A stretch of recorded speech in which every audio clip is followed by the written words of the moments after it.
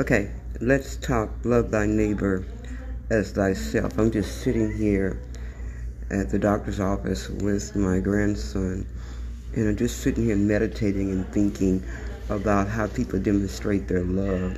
You know, God is watching over every word, every deed, everything that we meditate in our hearts, and the very intention that we do things with the motives of our hearts.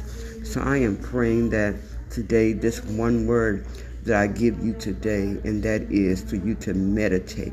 Meditate on your heart.